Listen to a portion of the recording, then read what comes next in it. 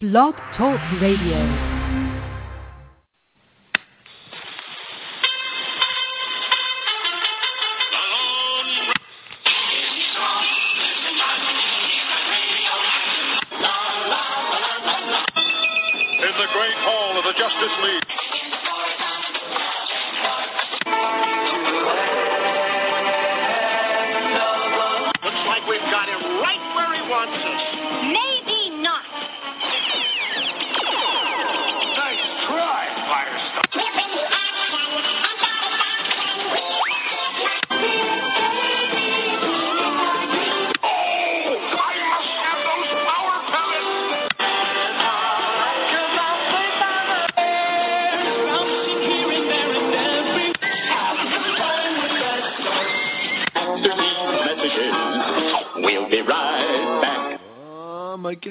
Sugar.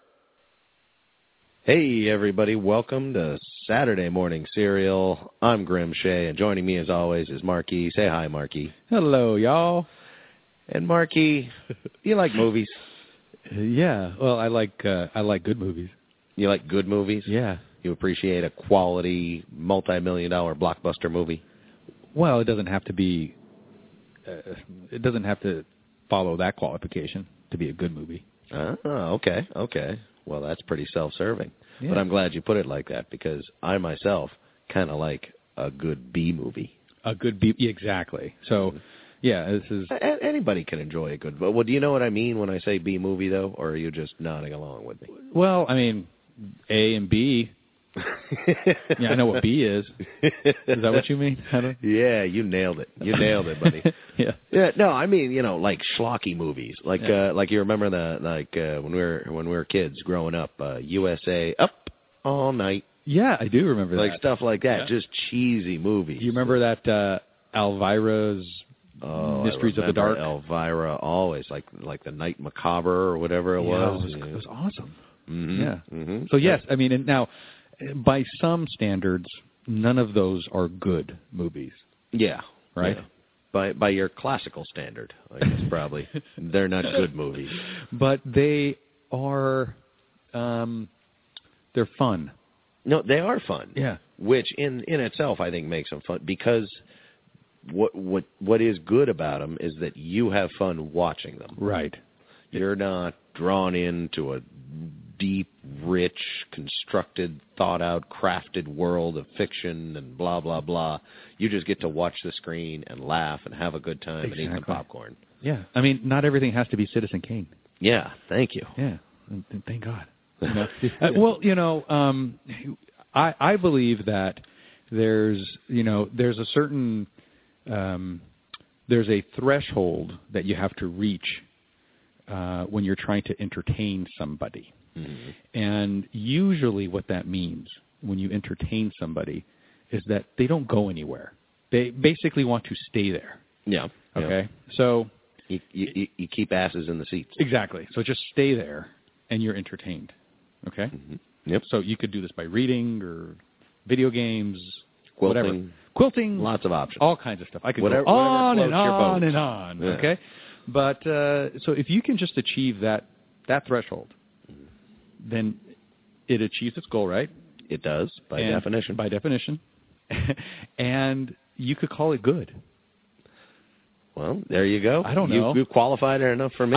Now I believe that you do know what I'm talking about. Yeah. Now, I think technically when you say B movie, it's the be real. Not like, be real, dog. I don't mean that, but I mean like it's the, real, spell it like in a movie. R-E-E-L? R-E-E-L, real. Not real, right? See, I always assume that it came from just, you get your A-listers, your grade A quality movies, and then you get your B movies. Well, I always thought that it was the A crew and the B crew. So, like when they're shooting like a Star Wars movie, if George Lucas is directing it, he's the A crew.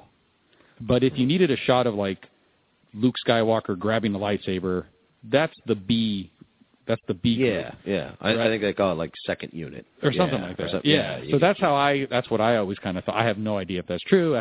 That's kind of my justification. But the reason why I think we are here now is to basically stand up and say, B is not bad. That's right. B is not bad.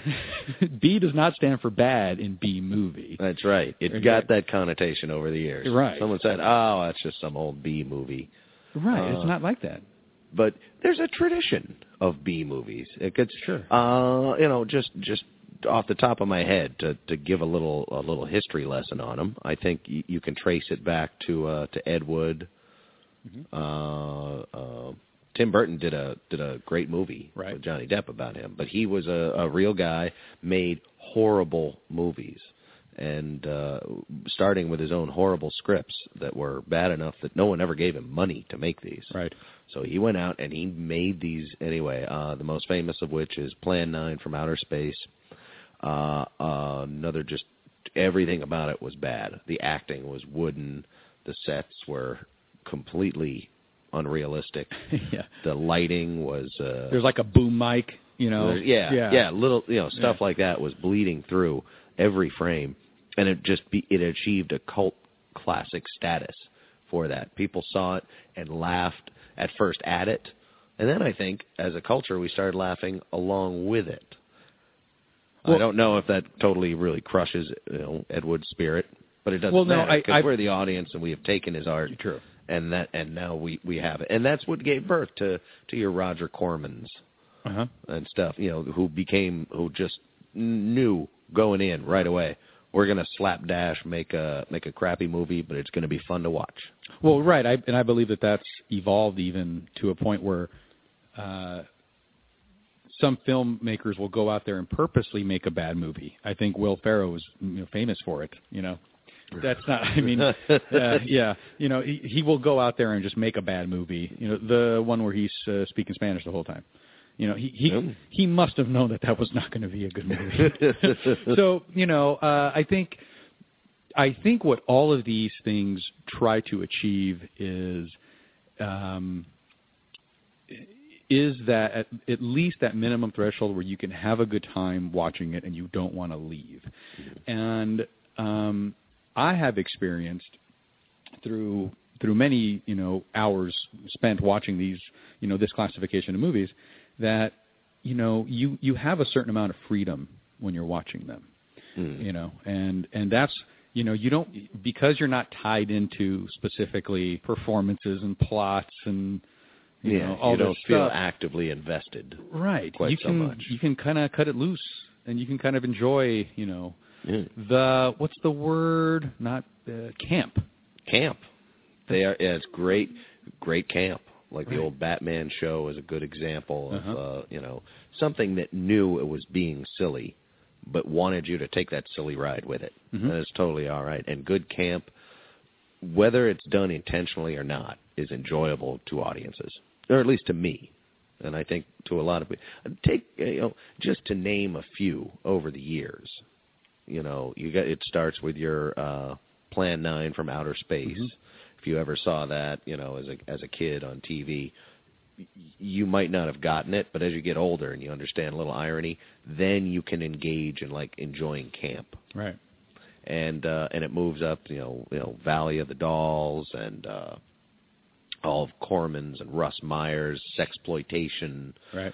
Goofy movies, and right up now it's still proving to be viable, financially. I think when you take a look at the numbers for Sharknado, total B movie. This is exactly what sci-fi puts their money into. Yeah, is that we're going to make schlocky sci-fi movies that are so bad you're going to watch it to see. Exactly. So there's I think credibility to the idea of camp there. I love a little camp myself. Yeah, absolutely. I don't think that, science fiction, I believe, really started off in that world, because it's hard to get past a guy in a bad mask. Yeah.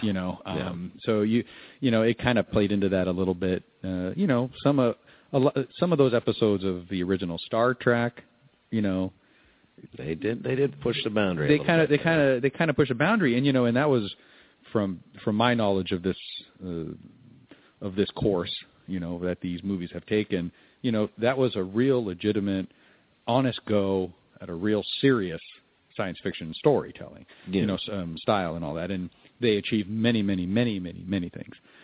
But it's really hard, given the technology and all that stuff of the times and all that. It's a guy in a mask going, so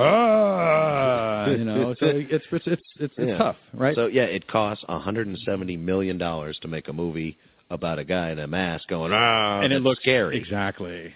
But if you do it for a few dollars less, it looks like you tried so hard it's uncomfortable to watch. Well, but if you did it for $5,000 for the whole movie, then it's okay. Then I feel like we're allowed to laugh. Right. We're allowed to say that's the funniest scare you can get. Yeah, and I think, and I feel like they knew that going in. Yes, and I believe that when you kind of look at it now, where you can see a B movie really kind of get the steam behind it, it's when they really started doing zombies. Because zombies, it's where you could have a lower budget quality, talent or whatever, writing, acting, whatever. But you don't have to rely on the mask and all these weird things. It's just basically a guy with tattered clothes and kind of some makeup, and you can make anything look like a zombie. Yeah. It took a while for the zombie genre to evolve into what is by many regards the best television show right now, Walking Dead. For it to really fully get to that point where it's super serious and super well done and super rich and deep. It took a while for that, but there's no doubt that zombie movies got their start in the B world. Oh yeah. Yeah. And a lot of the big genres now, your superhero movies included, they all started out just as forgettable, regrettable, passion projects from people who just didn't have the skill. Yeah. Well, the reason I bring this up, and I've got B movies on the brain, Marky, is you remember watching Slient But Deadly the other day? Are you kidding? I loved Slient But Deadly. That was awesome, and I think it's such a good example of a good B movie, of a fun movie. It knew it's a B movie. Yeah, You're right. Self-aware and loved every minute of itself, and it's hard not to like that. It's kind of a horror. It's a comedy most of all, but a shocker. It has a lot of fun. It's basically, what if a killer was loose in a retirement home? Yeah. Yeah, and watching the senior citizens fight back, a little bit whodunit, a little bit revenge story, right. a little bit suspense, but overall, I mean, just absolutely a celebration of fun movies with an all-star cast. An all-star cast. You got Dawn Wells, Lee Meriwether, David Proval, Martin Cove, Rip Taylor. Some classics from decades past. Just screen legends who get together and they're having a good time. Right. We have a good time. You'll have a damn good time. But all right, I feel like after all of this, we talked to Jacqui Holland, the writer, a producer, star, and the lead actress in the movie. Lovely, lovely young woman. I think we should just have her talk about it. Yeah, I think we should play this thing. She lived it, damn it. And you're going to sit there and you're going to love every second of this. Us talking with Jacqui Holland.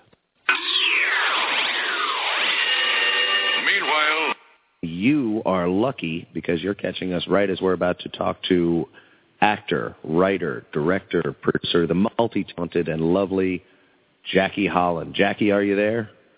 I'm there. Hi. Jacqui, thank you so much for talking to us today. I know you've got to be busy because, as I mentioned, you have about 9 jobs. Well, thank you. No, I'm excited to be talking with you. If you listening haven't seen it yet, you should go out and catch it. I think you can see it on video on demand. I'm guessing across the country right now. Am I correct? I think so. I know that it's not 100% out in Walmart or Best Buy and I don't think we're on Netflix quite yet. Like it's coming in stages, but you can definitely get it on iTunes and Amazon. Oh, well, there you go. Then definitely, if you've got a computer, you can see this. And the movie is Slient But Deadly. Yeah. And if you like good, campy, like fun, horror, comedy, extreme, hilarious movies where you can just sit back and you can just watch it happen and laugh yourself to death, this is one of those. Yeah. And I can say that with authority because we just got a chance to see it just last night. And we were still talking about it right before you called. Mm-hmm. I want to thank you for doing it. And for those of you who don't know, Jacqui is not only the star, but the writer and producer on this one. I want to get into how fun it is and how right from the very start it's got this great campy B-movie vibe and such a self-aware sense of humor that you can't not just have fun. But I think my favorite part is the setting. It's unexpected. Yeah, I don't think I'm going to ruin it by telling you, but it takes place in a retirement home, and most of the cast, like the heroes, even the possible villain, no spoilers. Yeah. It is a septuagenarian, a kind of action movie star, sleuth. Yeah. How did that come about? Was that something that you started with, or was that something at the last minute you're like, oh, it'd be cheap to just rent out a retirement home or something? Well, I think we actually started off, we came up with the idea because the director who was also the co-writer on it, Jason Lockhart, we were talking with his mother, and she was like, why hasn't anyone made a horror film in a retirement home? And we were kind of like, that's a really good idea. And then, literally within, a month it was written. It was going into production. Yeah. Oh, that's great. It pays off too. Well, I would actually like to add that there is something about this that is very different too, in that it happens to be a very horny retirement home. Oh yeah, yeah. And I that's the one thing that really I actually wonder if you have any, if you had some kind of motive behind that, because there is, in a weird way, it's kind of a safe sex kind of theme, kind of message there. But it's, and even the antagonist, who we're not giving anything away, it's in the first scene, but it's a bunny, right? Wait, well, what? It's the killer's wearing, I think, a bunny mask. Yeah, he's wearing a bunny mask. It's not a bunny. Oh, it's actually a cat. It's a cat. Oh, it's a cat. Okay. But still, it's still. I'm like, wait, what? Yeah. It looks like it looks a little bit like I love Donnie Darko. So when we were kind of making it, it has a little bit of that Donnie Darko vibe to it. That sort of mask.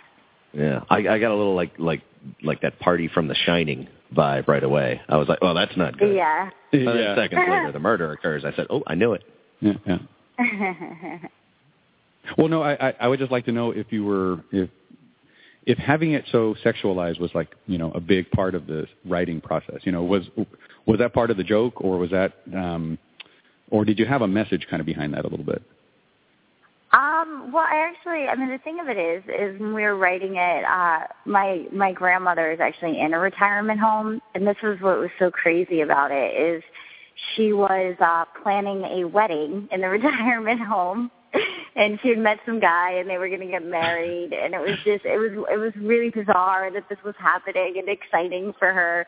But, so that was kind of and she was based 100% on the Vivian character. Is actually my grandmother, and she has red hair. And so that was, and then I had done some research, and then, it turned out that sexually transmitted diseases are actually very prevalent in retirement homes and nursing homes, because they just don't know that you're supposed to use condoms and protection, and no one ever taught them that, so they just kind of have sex with whoever, and diseases are spreading. I'd heard that. Yeah, I heard some the rise of Viagra and stuff. That's just rise of Viagra. Yeah, I get it. Yeah, oh, you like that? Yeah. But that's just, it's led to a spike in the 70-year-old herpes. Exactly. Well, and that even kind of added to the kind of horror, kind of, because it's it is kind of gross to think about. right? A bunch of old people doing that. And so it you're just kind of on like the edge of your seat here throughout the whole time, and just having a really great time with this film. Yeah. The kind of, alternating between the squirming and the laughing when you've got Vivian and David Proval's character. When actually watching them in bed together was one of the most difficult, hilarious things I've done in a while. Now, is that scene by any chance because you walked in on your grandmother and her fiance? No, that never actually happened, but I'm glad it didn't happen. Right? Yeah. Well, now I don't want anyone to get the wrong impression. Jacqui Holland, at this point in time, is not a retirement home candidate. No. You definitely, she is in the movie. She is one of the stars as one of the younger roles. I'm assuming, because I know that you've already got your own production company started, and you guys, this is not your first behind the scenes rodeo, as it were. But I'm assuming you kind of start getting into that after you got into acting. Did you do it to kind of get yourself more roles? Do you prefer to write your roles, or do you prefer to just get a role and do the job? Well, okay, I actually will be honest. Slient But Deadly is the first feature film that I had ever produced and wrote. And I had done, like, a bunch of, like, sketch comedy and, like, web series and things like that. And it was just really fun for me to be able to write something and then, like, watch it get made and be a part of it and, like, cast people and have them be really excited to be working in this world that I kind of created. And I think that's kind of what it is I really enjoy creating worlds for people to play with me in. So, so after I did that one, I was kind of like, I want to make another film. And so that's kind of where that started, was actually from Slient But Deadly. Oh, so you do it for the power. It's not the power. It's just, I enjoy making things. Like when I was little, I used to always I'd stay up till like 5 a.m. making a bracelet, just because I just wanted to see it get done, And so it's kind of like the same thing. Like, it's cool to actually have a little bit of control, because there's so many of these B films that I've made and I don't know where they go. And like, I don't have any of the footage, and I'm like, oh wow, I was really good in that. I wish I knew where that was, And so it's like to have a little control over, just even the post-production and the production and the casting and everything. It's cool to be hands-on. Well, speaking of hands-on and basically this being your baby as opposed to something you just worked on, did you, I know, and congratulations, by the way, on all the awards at the Hoboken Film Festival, but did you spend a lot of time, of course, you earned them. You were hilarious. Mm-hmm. But did you spend a lot of time shopping this around, like workshopping, festivals? Like, was this a very long pregnancy, so to speak, before you finally got it out there onto iTunes and video on demand and such? It kind of was. It was not that it took a long time, but it definitely, it went through post, and because it was actually Jason and my first movie that we had actually produced, and the other producer on it, Michael J. Ross, he had produced a few things with sneak preview and stuff, but we were kind of all, not 100% sure what we were doing, because, but we started putting it in festivals, and, it was doing well, and there was interest. But the truth was, the name of the film was Hotel Arthritis when we first made it back in 2012. So it took 2 years from the start to the finish. And nobody liked that title. Like, none of the distributors were interested in it because they didn't understand it.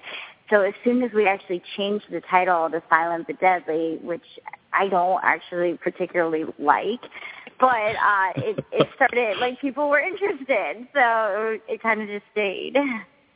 Oh, well, you know what? I kind of like Hotel Arthritis. I actually like it too. Though I guess I can see just, if you know nothing about it, that might have trouble hooking you. You might think, well, some kind of documentary or something. But having seen the movie, I would prefer Hotel Arthritis to Silent But Deadly too. And in fact, I'll let everyone know. I think this is kind of an anti-spoiler. There are no dumb fart jokes in the whole movie. Yeah, I don't remember one. Yeah. Just so you know, it's not exactly an appropriate title. So. Producing chocolate donut stereo. Chocolate flavor through and through. Chocolate donut. And they're crisp and crunchy too. Part of this breakfast is chocolate tasty. Delicious. Donut. Now in 2 flavors, powdered and new. Chocolate donut.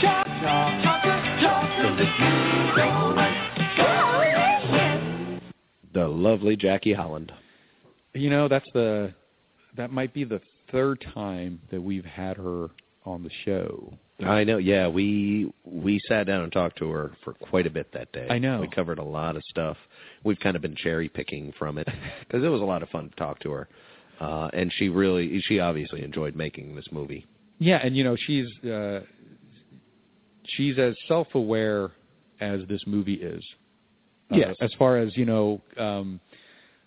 what she brings to the table and all the goodness that means. By the way, she is. The way she put it is she likes to make these little worlds and then invite people into play. Yeah, you know what? That is what a good B movie should be. You shouldn't be laughing at it. You should be laughing with it. Everybody should just know that it's a nice, easy, fake good time. Yeah, yeah. And and with this particular film, and both Grim and I had the opportunity to sit down and watch this movie. Mm-hmm. We actually weren't alone. We had a couple other friends with us. Mm-hmm. And it did highlight one of the wonderful features of B-movie, of camp movies.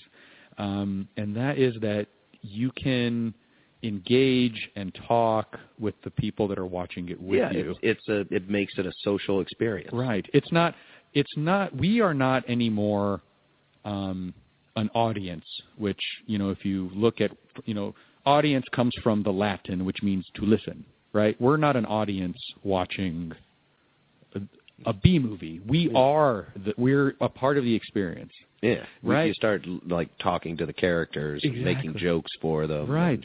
It becomes, it's an interactive thing. And that is, as great a movie as, for example, Schindler's List is, you can't sit there and crack jokes through Schindler's List. Well, and actually that was, it's funny that you even bring that up because that was a plot line in a Seinfeld episode where some of Jerry Seinfeld's family saw him making out with his girlfriend during Schindler's List, mm-hmm. right? So they were totally playing on that, as comedic fodder in that, this movie's so damn serious that you can't do anything but take it with the most deep regret and pain and feeling, mm-hmm. And really, what kind of fun is that?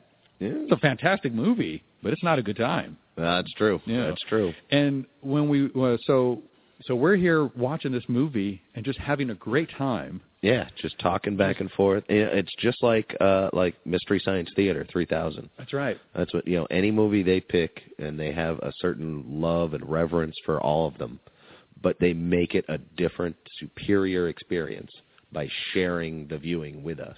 Right. And that's what movies like this are good for, because you don't need Mystery Science Theater 3000 when you got 4 guys in the room. Right, 4 smartasses. Yeah, it makes the movie.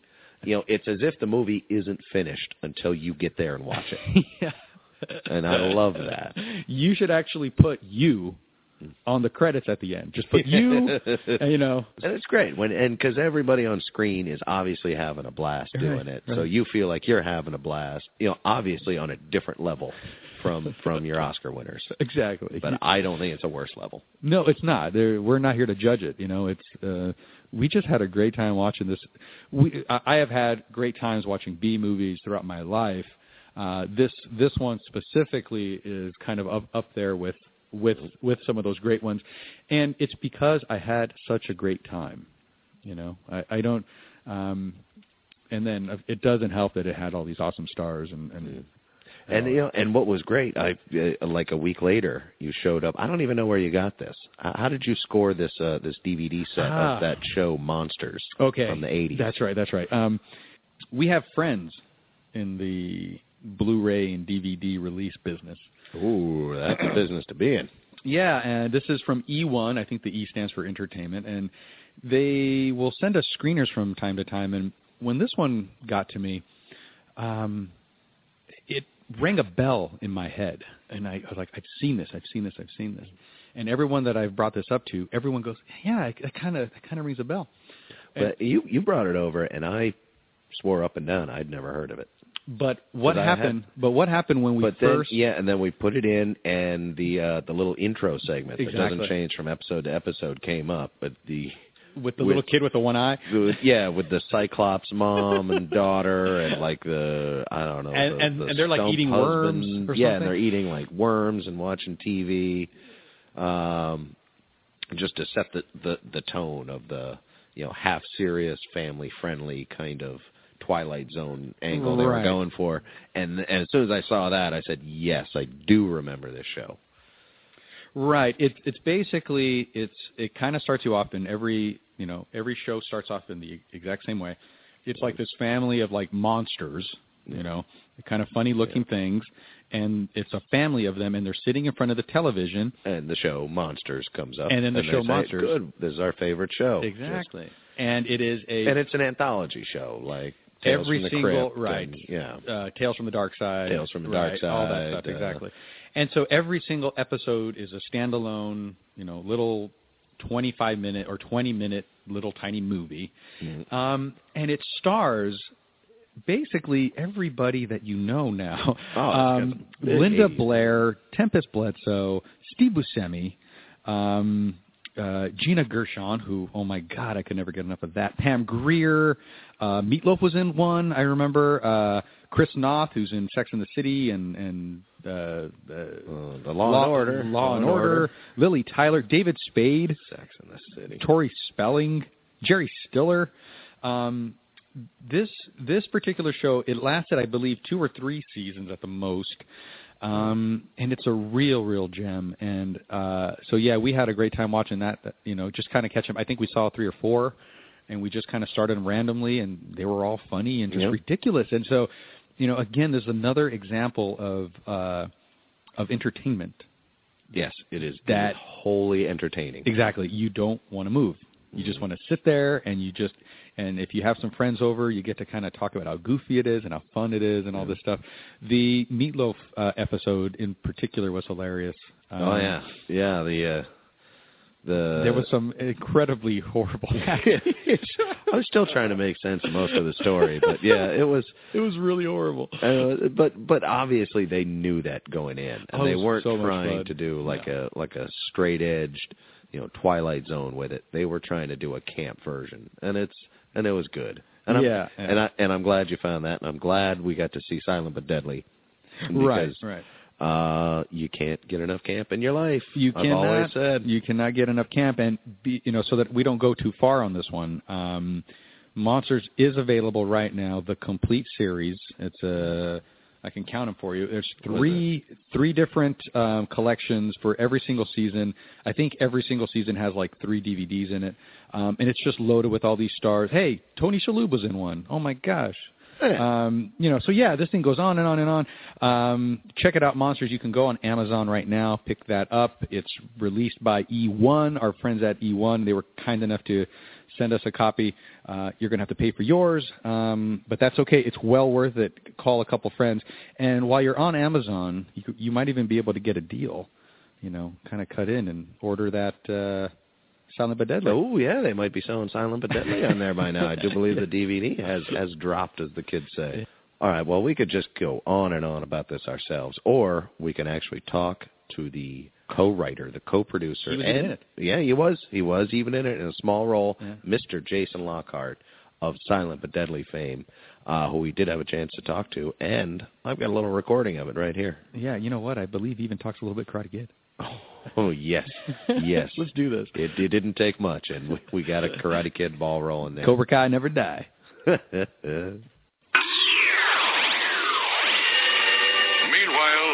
we are talking to producer, writer, director, actor, Jason Lockhart. Hey, Jason, how are you?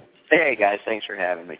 Well, it's a pleasure to speak with you because just a little while back we spoke to the lovely Jacqui Holland after watching your movie Slient But Deadly. I just got to tell you, we got such a kick out of it. We love, and I hope this doesn't come out wrong, but we love like really good self-aware B movies where it's just like a fun celebration of that kind of schlock and camp, and I think you guys nailed it. Well, thank you. We were definitely having a fun time on set, and we hoped people would be entertained by the film. Oh, hugely entertaining. And it looked like it was a good time on set. You had some major names, and everybody kind of just sort of fell into their roles. That I mean, I don't know exactly how you had it scripted to begin with, but everybody just kind of seemed to show up and do their thing, and it all fit together just right. Well, thank you very much. We definitely had a good, extensive time in the casting process, and one of the things that Jacqui and I were really adamant about was bringing a lot of color to the film, and we thought if the characters were really colorful, beginning with their voice, and through the results of casting, it would hopefully come out very colorful. It did. I think you got it, and it just made it so much fun for the audience. You know, instead of kind of like sitting there through what's either ends up being an overly serious, dramatic movie or an over-the-top action blockbuster, it's great to sit down and just be entertained by a movie. Yeah. Well, thank you. Yeah, we definitely weren't trying to have any strong morals at the end of the film or keep you on the edge of your toes. We just wanted you to eat popcorn and smile. Hey, Jason, this is Mark E. again. One of the things that Grimm and I have been talking about is one of the great parts about watching a B movie is that when you're there with friends, you actually get to like talk through it, you know, and kind of enjoy it all. It's almost like you're watching like a sporting event or whatever, right? And what I like most about your particular film is that it's a who's who of who is that. You know, it's like, I know that face, I know that actress, I know that actor. And so through a lot of this film, we're here just trying to figure out who these guys are and just having a great time. Was that part of the thought process when you guys were writing this film, was that, hey, we really want to get these guys thinking? You know, it wasn't at the initial process, but I'm so glad you brought that up because I love doing that too with my friends. And then we're immediately Googling while we're watching a movie or looking on our phones on IMDb and saying, who is that? I recognize that face. And we thought with this kind of film, there's a lot of these faces you might not have seen in a while, even though they're working. And then when you Google them, you find out, oh my gosh, that's so-and-so and so-and-so. And it's so cool that they're all together in one film. Yeah, and I got in trouble, by the way, for going to Google too early for the rest of the group. Well, we were trying to figure out who the lead was, and we all know that face. We grew up with this face, and it's driving us crazy, and we're trying to go through like this process, and it's the girl from Gilligan's Island. And as soon as Grimm here looked it up, I mean, we all just wanted to choke him. Just like, wow, because we should have figured that out on our own. You know, it was a whole... It was a fun addition to the whole movie watching process, was to kind of make it into like a game. Well, I don't apologize at all. Good for you. I've always been a Marianne kind of guy, and I'm glad that I figured that out. Yeah. Before I looked stupid. Those eyes will never change. Oh, you're right. Well, and you know, it's yes, she is.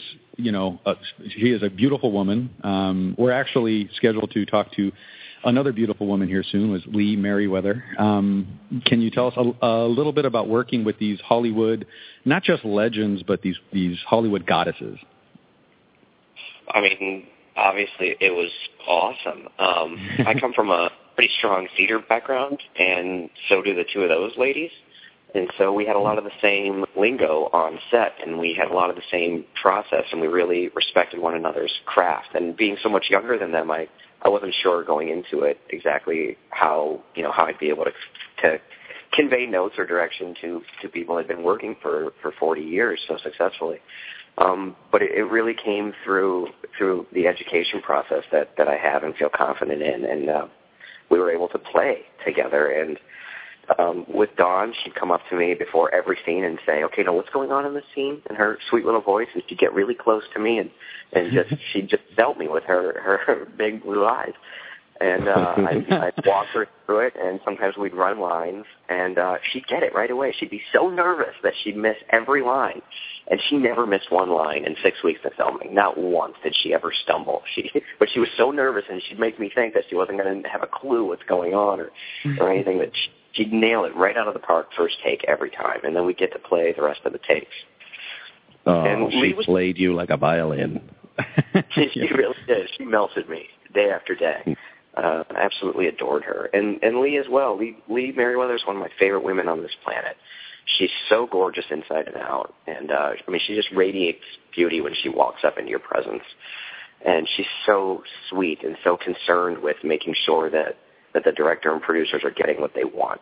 So it's no wonder that she's been so successful and working so hard for so many years. Was there anybody in the cast who just didn't get it, though? I mean, it sounds like these two total professionals, and they understood what was going on. But were any of the older actors kind of like holdouts? No, everybody really brought something so unique to the ensemble that there really wasn't anybody that didn't get what we were all going for, and they all kind of did it differently. Some people did it differently than I had anticipated. Like I really pictured David Proval's character, the swarmy older Italian gentleman, to be a completely different voice. And the way he came in, and the first take, first day, I kind of stopped and thought, this is not at all how I envisioned it. It's so different, but it's so good. Let me see where this goes. And it just really developed into something much more real than I ever anticipated the character to be. And it still had the comedic elements that I was looking for, but he's just such a damn good actor that he brought it all from within, and it was more believable to me than I had actually seen that character being. Yeah, he seemed very natural in the role, and you just 30 seconds of him on screen, and you know his character pretty well. But exactly. Were you kind of picturing a stereotypical Italian pizza chef voice or something? like a Luigi? Yeah, sort of kind of like that. Sort of based it on a voice from a Neil Simon play called Lost in Yonkers, kind of the Uncle Louie. Even though Uncle Louie is about half the age of Giovanni, that was kind of the voice and the energy, similar to what Richard Dreyfuss did in the Yonkers film. So, much quicker paced, I guess you'd say. And he just kind of really had a central weight to that character and let it ride naturally, and I really appreciated what he did. Well, and for those listeners out, he is probably most recently known in the second season of the Sopranos as the main antagonist, right? He played Richie Aprile, and then before that, I believe he was in is it Mean Streets? Is that what he was in? Yeah, that was one of his first big things. Scorsese's. Yeah. So yeah, he has been around. He was in Shawshank Redemption. I mean, this is a major player here, and yeah, he just gives in this real solid performance. And again, he's another one of those guys. Like, I know him from somewhere. From somewhere, and yeah, he comes in, he just nails this role. He also has still doing live theater here. He also has a theater background and is still working on stage here in LA. Oh, see now, if he was actually, I think, the one that I was kind of worried about, because you've got like Rip Taylor, who you figure been around for years, an icon, but obviously he knows how to just show up and sort of have fun. Yeah. So I was worried if someone had to stick up their ass and there's some bad blood behind the scenes, it would probably be David Proval. So I'm glad there wasn't. Wow. Or if you're just burying that, that's fine too. No, not at all. He was great. In fact, I had lunch with him almost every day. At lunch, it was kind of like sitting in a high school cafeteria with little cliques, and I sat pretty much every day with David Preval and Jerry Douglas and Martin Cope, and it was kind of like the guys' table. And sometimes they would talk to me and have a lot of questions, but for the most part, they would share stories from the 60s, 70s, and 80s about who they worked with and who they might have dated. And I loved every minute of it, just sitting there with those guys. Oh, good. That sounds like lunch at the Friars Club or something. That sounds so awesome. It does. We were talking with Jacqui Holland, and she had brought up, or I don't know if it was her, but it came up. She had a good story about picking up Rip Taylor. Yeah, driving down herself, the co-star, picking up Rip Taylor in her car and scaring him half to death with her driving. And that's the kind of story you can get out of these smaller productions that I think are so entertaining. So give us some more of that. What else went on with these screen legends at a tiny independent shoot? Let's see. I mean, I guess I got a story or two about Marty Cove. He's the famous villain from the Karate Kid trilogy. Cobra Kai. Yeah, that's right. Yeah, he's the master sensei, John Kreese.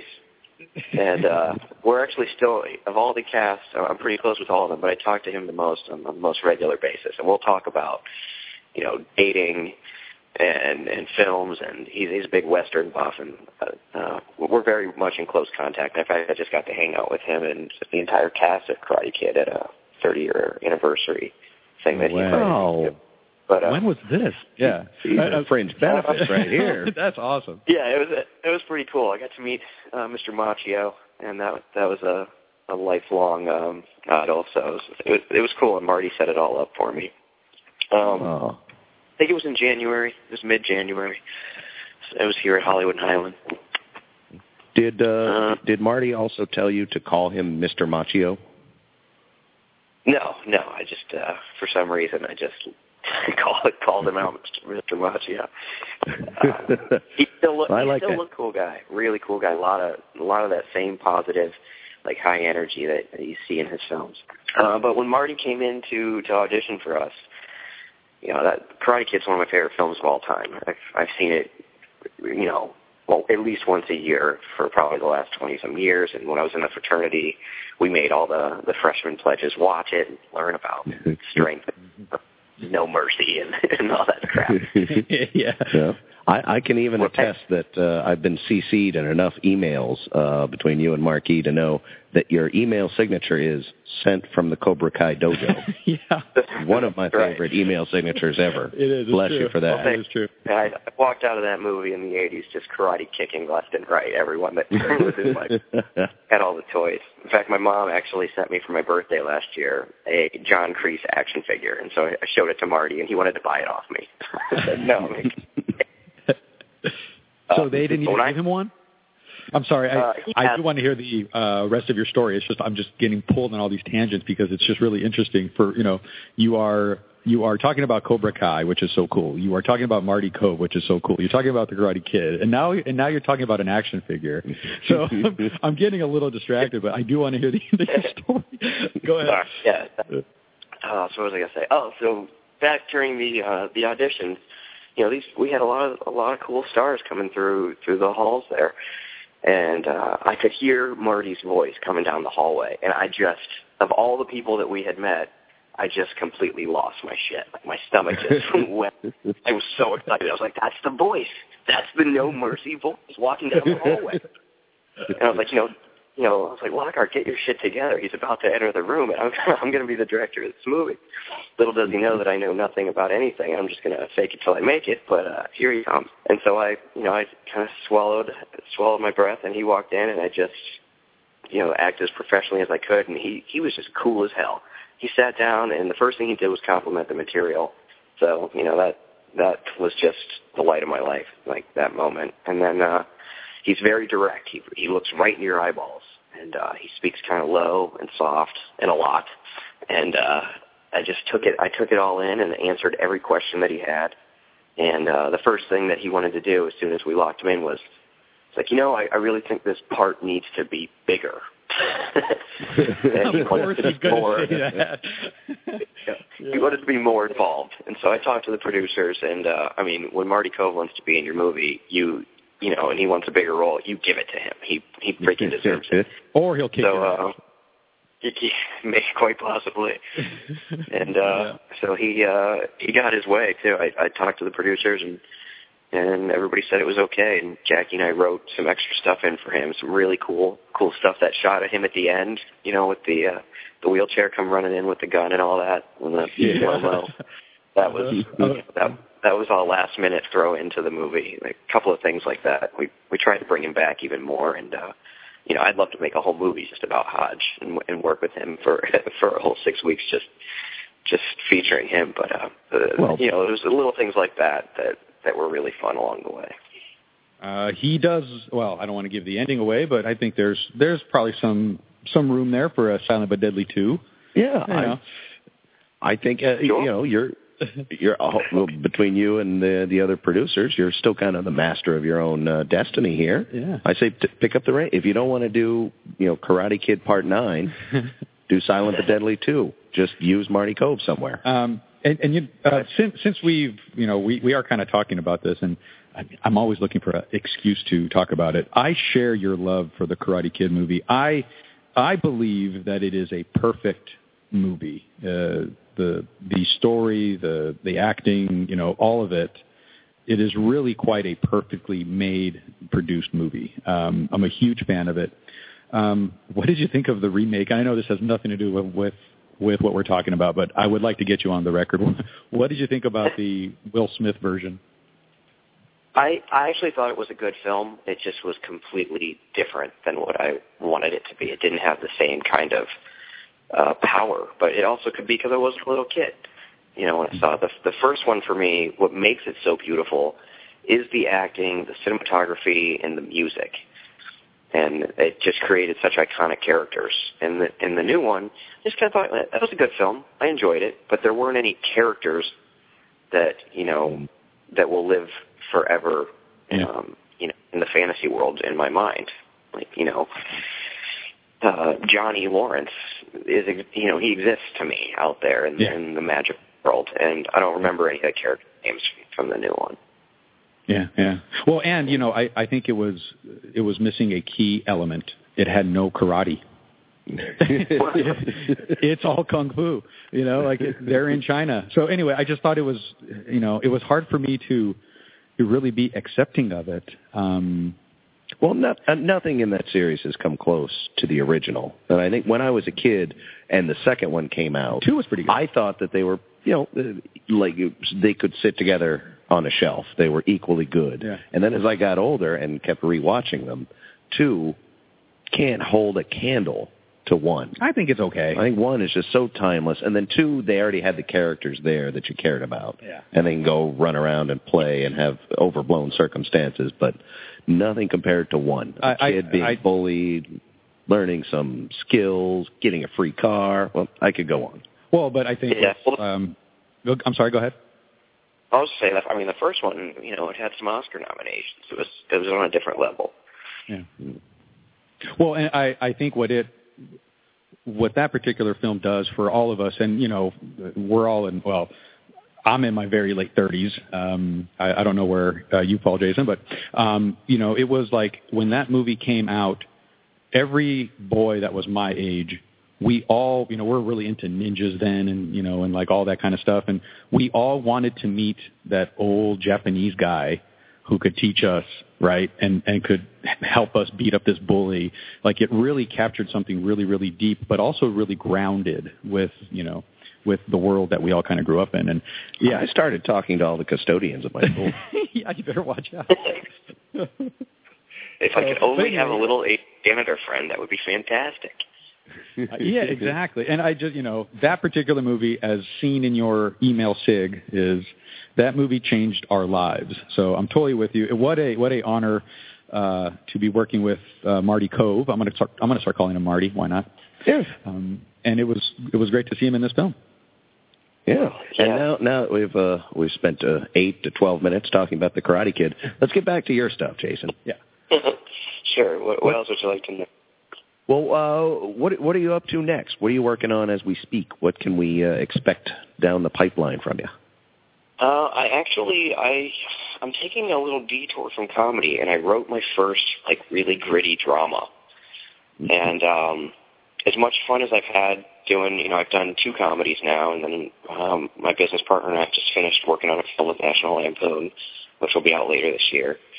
And I've had a great time at the film festival circuit, but I'd like to go to the top of the film festival circuit. I'd like to make something that the A-list level of the industry is excited about, and something that I'm more excited about. And I feel like unless you're working with the top stars in Hollywood, comedy kind of has a ceiling on it, especially in the low-budget world, and even dealing with foreign dollars. So I wanted to make something that I could try to get some A-list talent attached to, still make it relatively low budget, and throw a heap loads of passion into it, because I honestly believe that passion drives further than dollars. So I've got this really gritty drama that I found a lot of inspiration for, and did a lot of research on this true story that happened about 2 years ago. And I built an outline around this true news event, and we're in the process now of getting it funded and made. We've got a little team assembled to work on it, and everybody's come on board. The passion train, it's going to be very low dollars for everyone, but we've got a huge producer attached who's won an Emmy and an Image Award. He's done a lot on BET, and a fantastic cinematographer, and then my producing partner Brian. And we're moving forward with it every day. I'm really, really excited about it, because I just care so much about the story that I'm gonna give it everything I got, and hopefully it's a Sundance success. Can you elaborate on who the producer is? Are you free to say?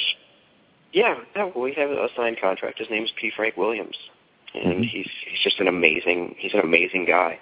We've been wanting to hook up with him for quite some time through our cinematographer friend, and we never were able to actually find a good time to meet. And then I gave this script to Ryan, who's the DP, and it was right up his alley. And he told me, "Thank you for this script. This is a gift, man. I want to make this." And he's so talented that I can't wait to have him shoot it. And he said, "Let me give this to P. Frank." And we gave it to P. Frank, and we got a meeting the very next day. He was ready to jump on board. With a little bit of negotiation, he came on, and we're really excited to have him. He's got a lot of great ties, and I think he's going to help me with some of the authenticity of the script, because it's predominantly an African American cast, which is something I haven't worked with in the past. I'm really excited and passionate about the material. So I'm glad that he's going to be on board and be there to help me. I think making a good film is really about good collaboration, and knowing that your talent and your limits only go so far, and that if you can pull a whole bunch of people together and you let everybody do what they do and let everybody shine in their particular area of expertise, that's when a really good film gets made. Oh, well, my magic internet box is telling me Mr. Williams has worked Arrested Development. Well, that's it. That's enough endorsement for me. Yeah, we're big fans of that show. He's been around quite some time. He's got a very impressive career, and every time I've spoken with him, I'm just like, man, what a cool dude. Smart guy, cool dude. Oh, can you give us any other details on the story, or is that under wraps? We haven't really talked about it being under wraps or not. I'm okay sharing a little bit. I'm very passionate about this story. It's a story about a man who lived in Miami, and in 2012, he was presumably on bath salts and attacked another man and ate at his face. Are you familiar with that story? Yeah, I do remember that, and I always wanted more details from it. Well, yeah. I spent an extensive amount of time researching that man and his life, and I strongly empathized with him, and I wanted to build a story around him that makes him a very likable, empathetic character, and it's a huge mystery as to why he did it, and I, as a storyteller, was able to find an angle that I'd like to tell as to why I believe it happened, or at least bring up discussion and an argument as to why it may have happened. And that's kind of the third act of the film, and the first 2/3 are, his life prior and what leads to that horrific event. That sounds like an ambitious, and I'm already kind of interested in kind of a story. I think the just last year that Fruitvale Station movie came out that did something kind of similar. Not that these are going to be the same movie by any stretch, but did it really well and made. That really inspired me. Really, I was just knocked over by that film and what Ryan Coogler and Forrest Whitaker and Michael B. Jordan, what they were all able to accomplish with that. Just major kudos to them. Well, I got to say, you are now stepping pretty far away from Silent But Deadly with that one. Yes, very much. I've learned a lot. You in this industry, each project you learn a lot, and I think that I've learned a lot more about myself through the process and the direction that I want to go. Well, and as someone wise once said, you damn well better. Right? Yeah. Before we let you go, we do a little thing on the show when we are talking to two guests who have worked together, and we are going to be talking to Lee Meriwether very soon this afternoon, and we want to ask you if you can give us one question to ask her. Oh, that's cool. Let's ask her what was her favorite day on set of Silent But Deadly. That's going to be a sweet answer. Oh, I feel she's going to have a great answer. She better answer it right. We will edit it right out, screen legend or not, if she's not. Yeah. Well, her last day, she had a tough time saying goodbye to everyone, and we shot in a real live retirement center.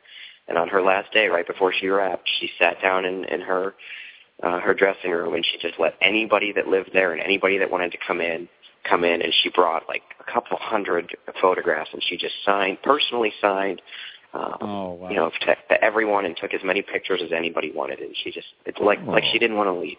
It was so beautiful. Oh, that is the sweetest story.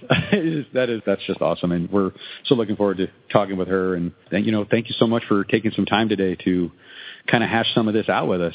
We again, guys, we were huge fans of this film. Had a great time watching it.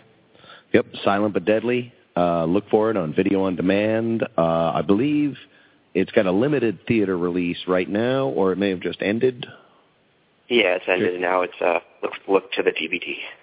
All right, look to the DVD, look to the video on demand. Keep your eyes open on Netflix. It may or may not land there in time, but I assume everything eventually will land on Netflix. So yeah, I believe it'll probably be there by fall. Oh, perfect! I can't wait to watch it again there. So yeah, Silent But Deadly. Check it out. Just great hearing from you. I'm so glad you like the film. It just means the world to us. Thank you. And we hope you can come back and join us again, okay? Oh, yeah, especially when these new projects start coming out. They sound better and better as you go. All right, thanks again, Jason. Have a good one. Thank you, too, guys. Take care.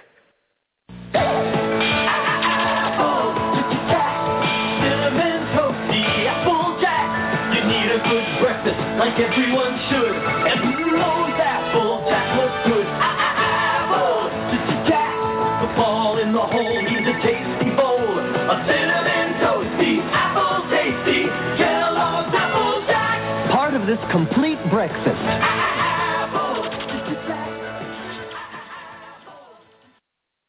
Whoa, that was good. Oh yeah, he's a really funny guy, like a fun guy. Well, and a pro. Oh, for sure. I'm guessing. I don't know. I haven't worked with him. Well, pro just means he's getting paid for it. Let's assume he's getting paid. Not much if he's talking to us. That's funny. Yeah, well, I mean, where else can you sit down there and talk about B movies and The Karate Kid? Oh, The Karate Kid. I like The Karate Kid as much, if not more, than the next guy. But listening to the two of you guys go back and forth about it, there's some real love in the studio for that movie. I am fairly possessive of The Karate Kid. It definitely came at just the right time. I was the right age. There's a memory of, and my school used to do this a lot, even though there's federal warnings not to. But in my elementary school, after school, they would charge us like, I don't know, $1 or whatever. And we would go into the cafeteria movie days, like after school. Oh yeah, you know what I mean? I remember some of those. And we would go in there and sit down and watch a movie. I remember Karate Kid being one of them. I remember us actually watching Thriller once. I guess Thriller was available on video for $1. Well, maybe it might have been $0.25. I don't remember. Hey, ripped you off. There. It wasn't just Thriller, but it was like the making of Thriller. They stretch it out. Right, it was a big deal. Plus, Thriller is the biggest album of all time. It was. Yeah. I think I even remember while the video was still playing on MTV, they were having shows. They were doing shows about it. I mean, it was John Landis, Vincent Price. Yeah, they were both involved in that. I mean, that's a pretty big deal. Yeah. I mean, heck, Vincent Price. I mean, it's funny that name comes up. I mean, that's macabre. Oh, that is macabre. He was involved in a number of B movies. Well, he was involved in so many horror movies that at some point to pay the bills, he had to dip to the B movie level, I think, to keep getting the paychecks. Yeah. And that's not to diminish the what B movies bring. I mean, as we've uncovered already, if we go back to our conversation about monsters, look at all the stars and all that spent some time making these movies. Yeah. So it's not there's not a lack of talent that goes into making B movies. That's not what qualifies a B movie. Arguably, it takes more talent. It takes more talent to make a good B movie. Yeah. Yeah. Well, and this particular movie does the job. I mean, we had a great time watching it. We had a great time talking with him. We had a great time Celebrates the camp of it all. Exactly. Yeah. We had a great time talking to him. We had a great time talking to Jacqui. Oh, yeah. These are great people that are making these movies, and they're having a lot of fun. And, again, there's a lot of self-awareness. Mm-hmm. And, yeah, camp. I mean, and talk about... Well, camp is that... It's also self-aware. It is self-aware, and I used this example earlier, but I'm going to harp on it. The original Batman show, which I think die-hard Batman fans kind of look back and they shake their heads because it was so campy, because it made Batman seem so much less serious than they wanted him to be, because Batman seemed to be in on the joke. It was a world of bright colors, hackneyed villains, exactly, bat shark repellent. Do you remember the scene where he's like running through with the lit fuse bomb? Oh yeah, like the big round, the globe bombs from the old days. And he's like, trying to throw it off the dock. And then there's it's like a group of nuns over here and some kids playing hopscotch over there. Yeah, shit like that. It was so funny. It was awesome. That's what that show was all about. Yeah, because they wanted to make it silly, and they wanted to, have some innuendo, but to have it so lighthearted that they'd get away with it back then. Oh, and they did, and a good, Lee Meriwether was the Catwoman in that movie. Yes, the world's first film Catwoman. Yes, there had already been. Julie Newmar on the show, on but she first couldn't season, do the movie. Yes, there was a scheduling conflict. Yeah, so they got Lee Meriwether. The big guns. Gorgeous Lee Meriwether. And she was only in the movie. She didn't do the show later. That went to Eartha Kitt. Yet another Catwoman. There have been so many over the years. But Lee Meriwether was in Silent But Deadly. That's right, and she played the role of. Kind of the vixen, right? Yeah, of the retirement home. Exactly. Right. The sex-starved, over-the-hill nymph. The nymph, right? The over-dramatic, former Jacqui Hollywood. told us about it a little bit. We talked about her trials and tribulations in the film. A little bit of the adult cooties, I guess you could say, and kind of what they came across. I thought that was funny. And I think one of the amazing benefits of us doing this show is that every once in a while,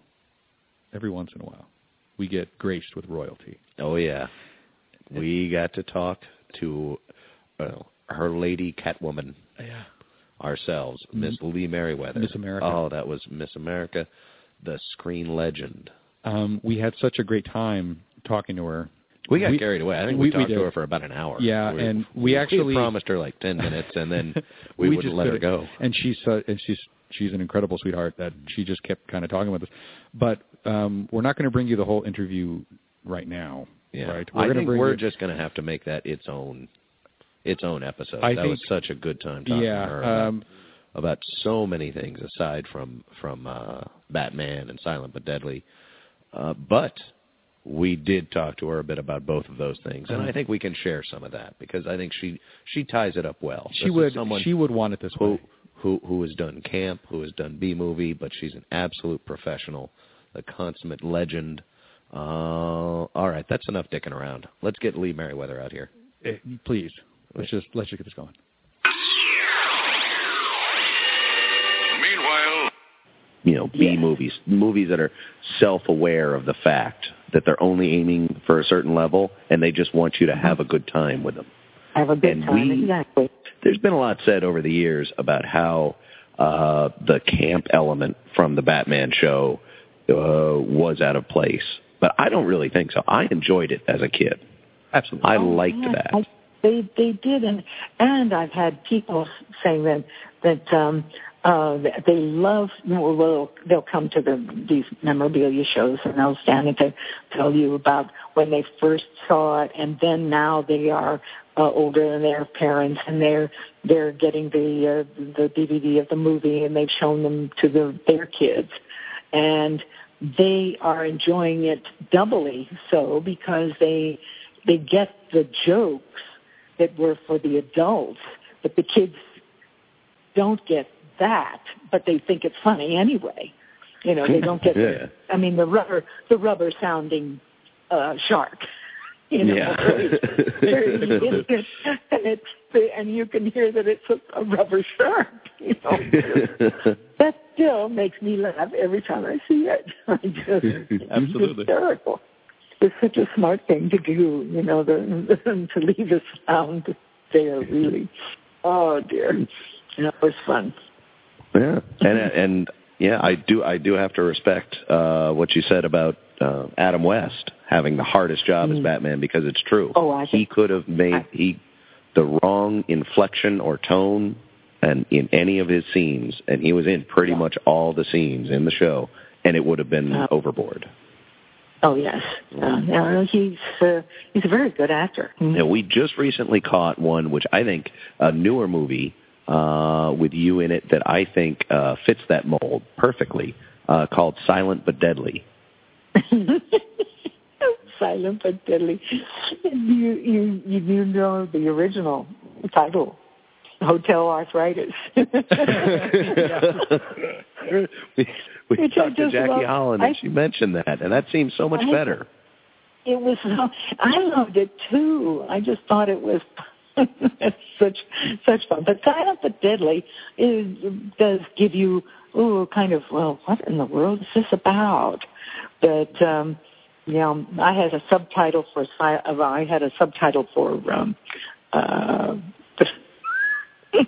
Hotel Arthritis. I said Scream meets Viagra Falls. That was my subtitle. Yeah. Oh, that's perfect. I don't know who eventually did end up naming it, but that would have been perfect. The fun that you guys had making it very much comes through, and I think that is so much of what is great about B movies.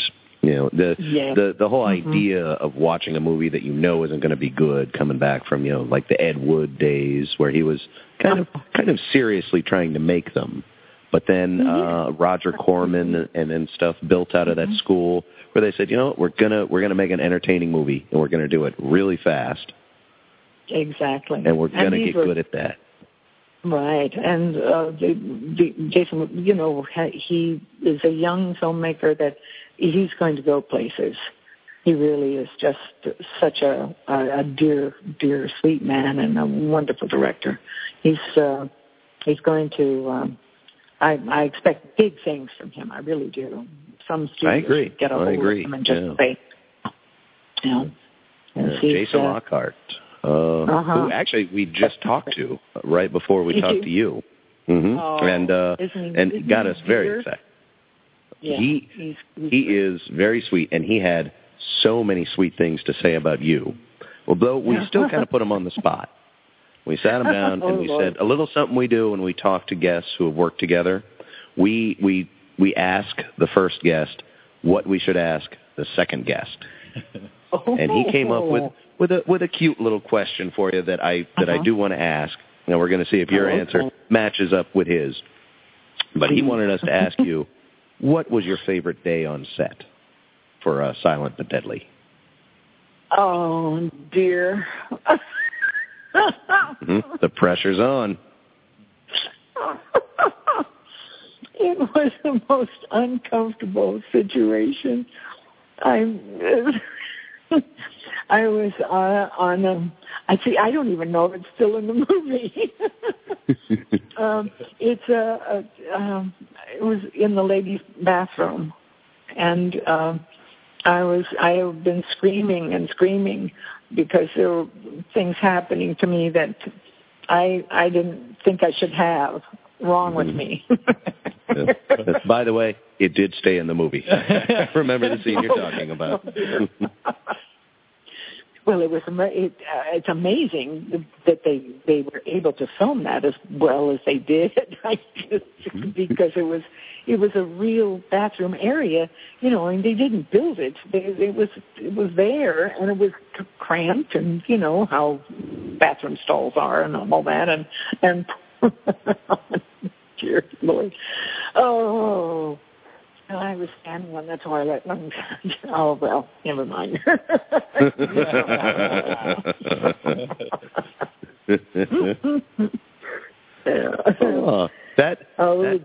We had a lot of fun on the film. We really did. Everybody worked very hard on it, and my daughter, Leslie Leather, is a stunt woman, and she was out there and was able to help out with a couple of stunts that were done, and she loved being there, loved working with these older folks, and we all had a good time. We really did. It was such fun. Jason has a really good, serious, but fun working set. It's you find the combination of a young man who is new and vital and excited and happy and wants to do a good job, and that's Jason in a nutshell. He had all of that going for him. And plus, which he's a dear soul. He just right there, and he was caring, and it was his baby, of course. But that's what's needed, I guess. Well, I think the way you put that would be the greatest compliment to him, because he relayed to us a little story about your last day on set. And he said, and the way he told us the story, you could tell he does take it as the most sincere compliment to his work, that you seem like you didn't even want to leave, that you were willing to put up with, people just showing up and asking you to take pictures with them and sign anything. And he said, you were so sweet, and you seemed like you didn't want to leave his set, and you could tell that really moved him. Oh, that's nice. That's nice. When I finish something and finish a film, it really is. It's hard to let go, and you long to see it, and then you see it, and I go, oh, gee, that brings back memories. Oh, I want to do this again. That's the way it's been with me. I've been lucky. I have been lucky all the way along. They're here. Turn on the magnet. Oh, here's where you keep the formula, Tony. Yep, and now that it's safe, let's have some Kellogg's Sugar Frosted Flakes. I've got the formula, sir. Quick, drag it over here. The formula makes them a delicious part of this nutritious breakfast. Sure good, Tony. Good. They're great. What were they doing with that magnet, Tony? Yes, they were attracted to the formula. Frosted Flakes, original or vanilla. Oh, that was so awesome. Oh, my God. There's so much more where that came from. Yeah. We'll get into. I've listened to it already a couple of times. Yeah, we, during our meetings and all that, trying to figure out how to put these things, how to produce an actual show here, and what are we going to do with all these elements. We get to talk to great people all the time, but this was a different beast. Yeah, she was awesome. She was just awesome. I mean, we were moved after we talked to her. So you guys just got a little tiny taste of Lee Meriwether, the first Catwoman. Let's just say the first Catwoman, because it's film, man. I mean, you can follow the line of the female Catwomen's. It's Lee Meriwether. Then it goes to Michelle Pfeiffer. Oh. Then it goes to Halle Berry. Oh. And then it goes to, who was the last one? I forget her name. Yeah. You guys, do you get our point? Well, it's amazing. It's Lee Meriwether. It's basically 50% of women who play Catwomen are also Oscar winners. Oh, yeah. And 1/4 of them are Miss Americas. Oh, bless Lee Meriwether. It's awesome. So yeah, that was a great time. So yeah, be on the lookout. Check us out on mattypradio.com. We're going to be bringing you the full interview with Lee Meriwether. We're just going to have to make a whole show just around it because we have such a good time. Yeah, we'll end up just putting it all up on there, so you can listen as well. And in the meantime, go out, catch some B movies. Grab some friends, get some bad 70s horror schlock fest. Yeah. Going through Netflix is a great resource. They got plenty of campy movies on there. Sit down, just watch it with some friends. You'll have a good time. If that's all we wanted to remind you of today. Well, and if you don't know what a B movie is, okay, let's just say that you're clueless. You just tuned in. Right. Let's just say. If it has Elvira, it's a B movie. If Christopher Lee, it's a B movie. If Vincent, there's a very good chance. There's definitely some telling signs to when you can see a B movie. Yeah. And have some fun, It goes way beyond just popcorn when you're watching that. Yep.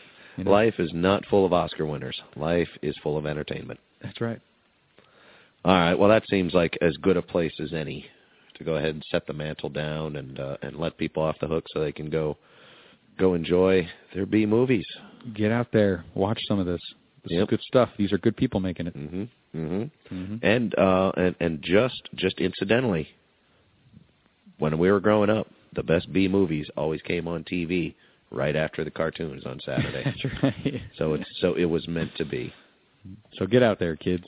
All right. Thanks, everybody. Join us next time. We will talk more stupid stuff, and you will sit there and love it.